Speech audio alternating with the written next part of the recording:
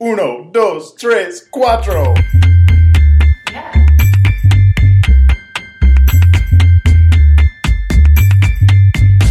What's up, everybody? Welcome to week 2 of the annual Weekly Manna podcast. It's me, Brock, Hey, it's Austin here. and we are back for another rendition of Jesus Talk. Oh, I hope you guys are ready for some awesome talks. We've prepared a little bit of something for you. Hopefully strike up some discussion and help you get into the Word a little bit. But first to start, Brock has got a quote. Oh, we're going to do it first? Okay, Yeah, let's that's go ahead cool. and start with it. Yeah. Okay, so we got a quote here. We were going to do Bible verses, I know we said, but we decided on a quote this week to kind of talk about, and Austin's got a verse kind of to go with it. So the quote is from C.S. Lewis. You guys will find out. I think I mentioned him last week even. C.S. Lewis is my guy. I love everything he does, everything he writes. And so I found this quote, and it says, "We were promised sufferings. They were part of the program. We were even told, 'Blessed are they who mourn,' and I accept it. I've got nothing that I hadn't bargained for. Of course, it is different when the thing happens to oneself, not to others." So my first thought came from a scripture, and that was James. And in that, basically, he says, when troubles come, you will be ready. It will prepare you for great joy. Basically, take it as great joy. Because these, I think in Deuteronomy... It's a strengthening of your faith, is what it says. In Deuteronomy, that's what it talks about as well. It strengthens your faith. So these trials, if you're having a hard time right now, if you've ever had a hard time, or if you're in a time of peace in it, you might be coming into a time of turmoil. Take that with joy, because it prepares you, it strengthens you, and it's what is it? Somebody once told me, be careful what you pray for. If you pray for wisdom, God will give you wisdom. If you pray for strength, God will give you strength. But it might not always be in the ways that you want. Yeah, you'll get that strength and that wisdom by trials and testing that's going to come, and it's going to create wisdom and create strength, not necessarily just, all of a sudden you've got it. Yeah. It's going to be created. Like they say, don't pray for patience, because you'll have lots of stuff to test your patience. See, my mom must have prayed for patience a lot, because she got a lot of kids. Lots of them. That must have been what it was.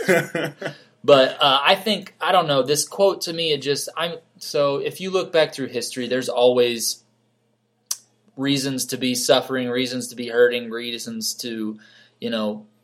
for trials to come your way, whatever. But I don't know, maybe it's just like the area we live in and, our home community, which we've had many discussions about, that it just feels like suffering is almost at an all-time high in those places. And so this quote to me is like, we were promised suffering. Like, we knew these things were going to come. It just feels like it's at a higher time. And so to all these people out here who are witnessing these sufferings, and then with the rise of social media, they get to air that suffering to everybody. And then so everything just seems down. Mm-hmm. But then in James, it says, consider it pure joy. And I don't see a lot of that. And it's a hard thing to do, because like he says here, of course, it is different when the things happens to oneself. It's easy to tell somebody else, hey, consider it a joy, you're suffering. God's preparing you. Mm-hmm. But when it actually occurs to us, there's nothing joyful about that. It's a lot easier to be joyous in a situation you're not a part of. 100%, yes. It's so hard to just put on a brave face. I mean, I've had times this week even where I've literally prayed and thought, God, I need your strength.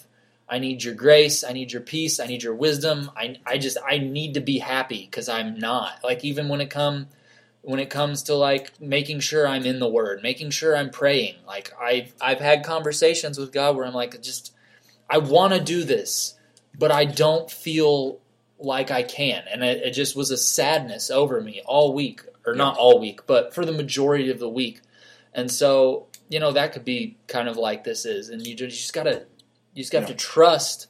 And when you search out God, He will meet you. Mm-hmm. Even when you don't feel like it, and something will happen that will change it all. Well, that's the big thing about faith. You've got to, what is it? The teacher's quietest during the test. Mm-hmm. And so sometimes you feel those times and those turmoil when you feel like, man, God, where are you? But the teacher's quietest during the test. Mm-hmm. And sometimes it's a test of your faith, will you lean to God when your times get hard, or will you find something else to lean on? Yeah. Man, I like that quote a lot. So. I've had a really long test, it feels like.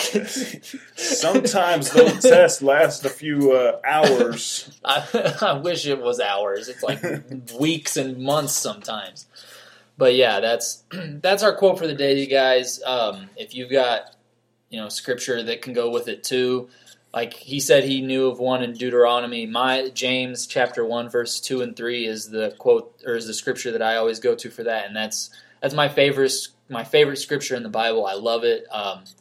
It's really hard to live it, and that's why I love it so much, is because it gives me something to aim toward and to be better at, because I know that I'm not. You. Yes. If you're not being challenged in your faith, then you're not doing something right. Comfort zone. You won't grow in your comfort zone. That's for sure.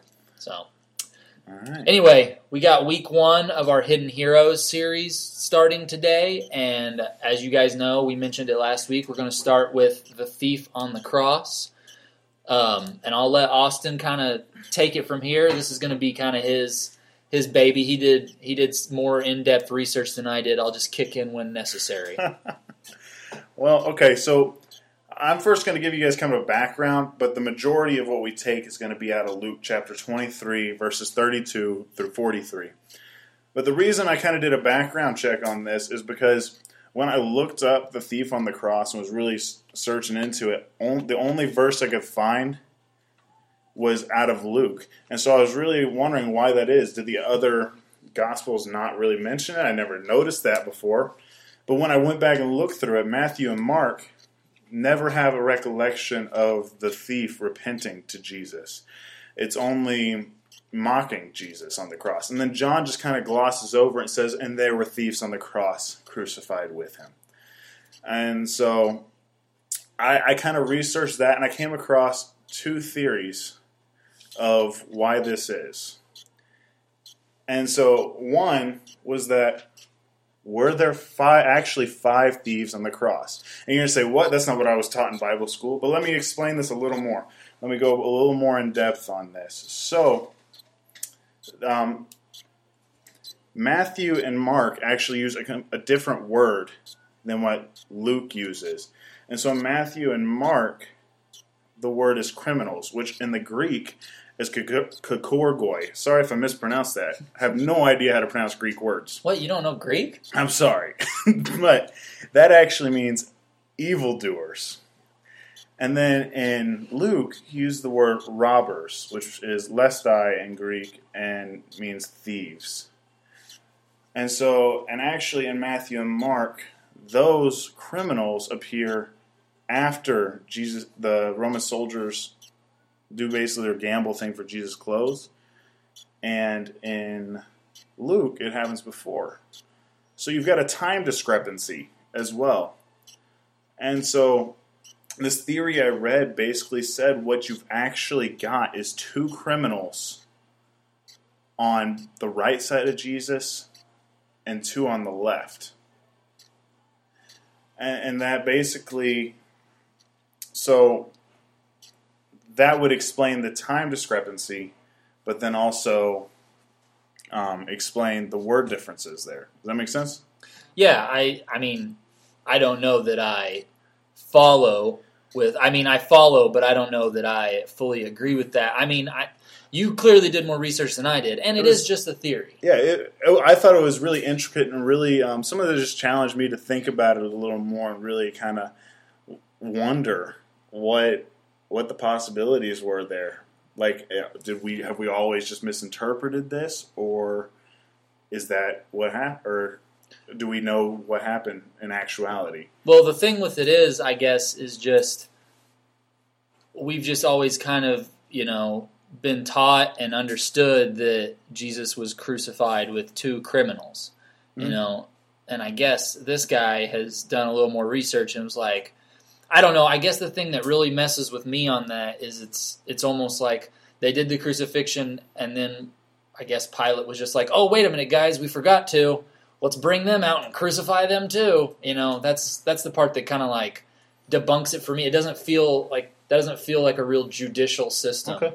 So to me, that kind of feels like it would counter or contradict that idea, which, like you said, it's just a theory that this one guy had. Yeah, and it was just something that I thought was really interesting, really kind of it would bring up discussion. And that kind of brings me to the other theory, which is more of a theory that I think both of us would lean towards. Yes. But also kind of goes more along with what you're taught in your basic church classes and stuff. And that is, this guy basically says, all four writers of the Gospels come from different points of view. Luke and Mark are non-eyewitnesses, and Matthew and John are eyewitnesses to this event. Mm-hmm. Luke was a doctor who basically he researched this in a way that was kind of like a reporter would research an event, and he took all these facts and then put them together and saw what added up from people. And so Matthew and Mark both say that these thieves mocked Jesus. Yes. But they don't mention that one thief repented. Right. So it's very possible that they just missed that somehow. Yeah. Mark, a non-eyewitness, might not have got that story. Matthew, an eyewitness, might not have been close enough to see what they were actually saying. Yeah, and I mean, to me, when you think about like a non-eyewitness being there and he's listening, like the point that would obviously stick out to him is like, oh, well, this one guy, he was like, Jesus, take me with you. Mm-hmm. Like, the other one mocked, and this guy was just like, that would be the point that was sticking out to me if I didn't hear the whole story. Like if I was even retelling the story, I would say, yeah, there was one mocking him, and that other one like asked for forgiveness of his sins. Like that would be what would be the main story, Yeah, that would be the main key point. So I wrote down this question: did Matthew and Mark miss something? And I think what this guy was basically saying, what the assumption is that these probably were both mocking Jesus. Yeah. Like, come on, King of the Jews, this, that, and the other. But when Jesus comes forth and he is bleeding. I mean, we all know the story of the crucifixion. He's been whipped. He's been just beaten, bloodied, crown of thorns on his head, nails in his hands and his feet. And he's on this cross. And when this thief hears Jesus proclaim love, Father, forgive them, something stirs in him. I would say, yeah, I mean... And he realizes, oh, this is the real deal. Yeah. This is the Son of God, the Son of Man. I'm messing up right now. I would say, yeah, that would definitely change some idea or minds for sure. Yeah. Like, you see that, you see this, like, what's happened to him? Yeah, like, I like to think that I am pretty forgiving, and that I'm a pretty understanding guy, and I can see other sides of things, and so I try to just, well, maybe they didn't understand this, and they forgive. But to just be beat and spit and have your beard plucked from your face, and yeah, I mean, how many times have you ever just let someone start punching on you and not got mad about it? Zero times. No retaliation whatsoever. That was Jesus.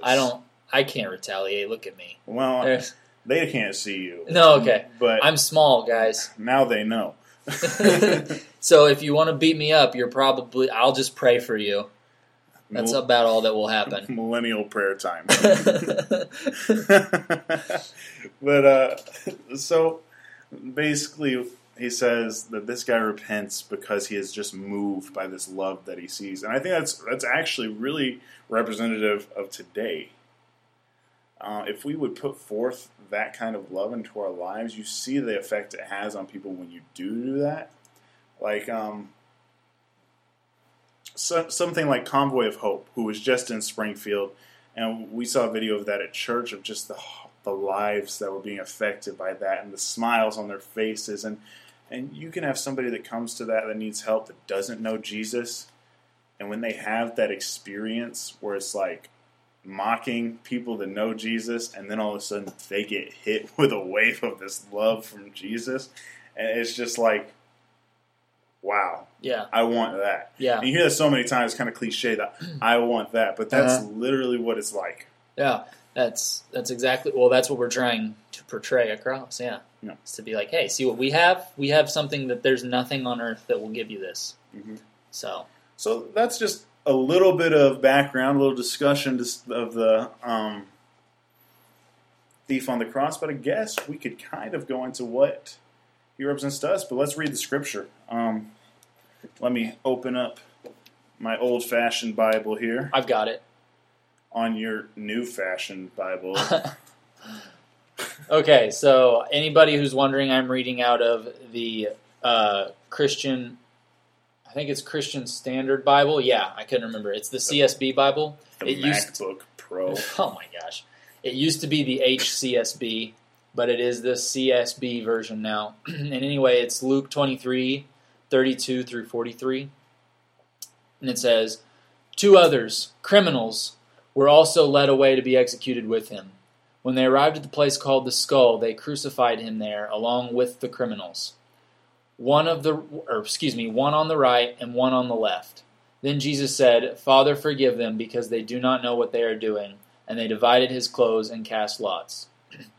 The people stood watching, and even the leaders were scoffing. He saved others.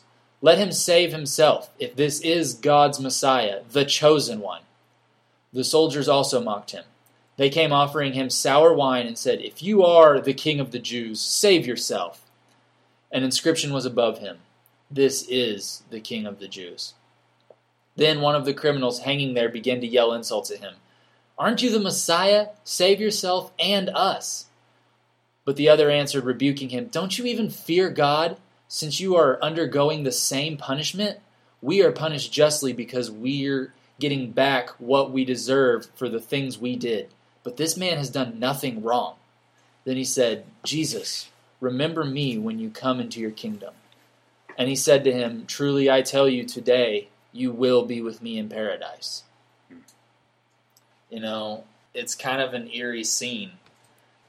And by no means am I trying to brag or boast when I say this, but, you know, the 2 of the last 3 years I've done a play back at my grandparents' church where I played Jesus and we did the crucifixion scene, and it's just always humbling to get to play that, and humbling to get to, you know, it's hard. I can't say, like, put myself in Jesus' shoes because it's not even close to the same. It's all an act. But just to kind of, like, feel and see and sense the whole scene and the power of the moments from each character's perspective. I don't know if anybody in the crowd got anything from it, but it always, like, left me just a little bit, I mean, if we're being honest, it left me feeling undeserving, you know, and I didn't even feel any of the pain. Oh, well, one time I dropped the cross and it bounced up and hit me in the eye and gave me a black eye. So there was pain there. But it's not... You worked for it. It's not the same. Like, and then this year when we did it, I, like, tore all the ligaments in my ankle, so I was having to do all the practices and carrying the cross and stuff with a bum ankle, and so still not the same pain. But, I mean, well... One guy, he did hit one of the guards, actually. He was supposed to be pretending to hit me with a whip, but he actually did hit me with the whip one time. So, still, not the same. Everybody could recognize me. You could have been struck by lightning. That happened to a guy once. Yeah, okay. That didn't happen to me, so you got the good side of it. Yeah, I got the better parts, if there are any. But, anyway, just being in those scenes and in those moments... It's, like I said, it's super humbling, and just to even get the 0.0001% taste of what he went through, even if it was all fake, just to feel it and be there, and to just kind of put yourself in that perspective. It really is eerie and bone chilling. And when I would have those scenes, there was just the moments right before it would happen, I just, like, a heaviness almost fall over you, and you're just like, this was real. This isn't something we're just making up. That's a heavy part of Scripture, that whole scene, the crucifixion and everything they do to Jesus. I mean, you can't read that without something in your stomach kind of turning. Yeah. Just to read what Jesus went through for you, when you know it was for you, it just something turns. Because I don't know about you, but I wouldn't want anybody going through that for me. No. And to know that Jesus did that willingly without a complaint, I mean, there's something powerful to that. I think sometimes what happens is, and I'm guilty of it too sometimes, but I think sometimes we take all of this as Christians and non-believers obviously, but as Christians we take this whole scene for granted. Like, just what happened there. I think we take it for granted.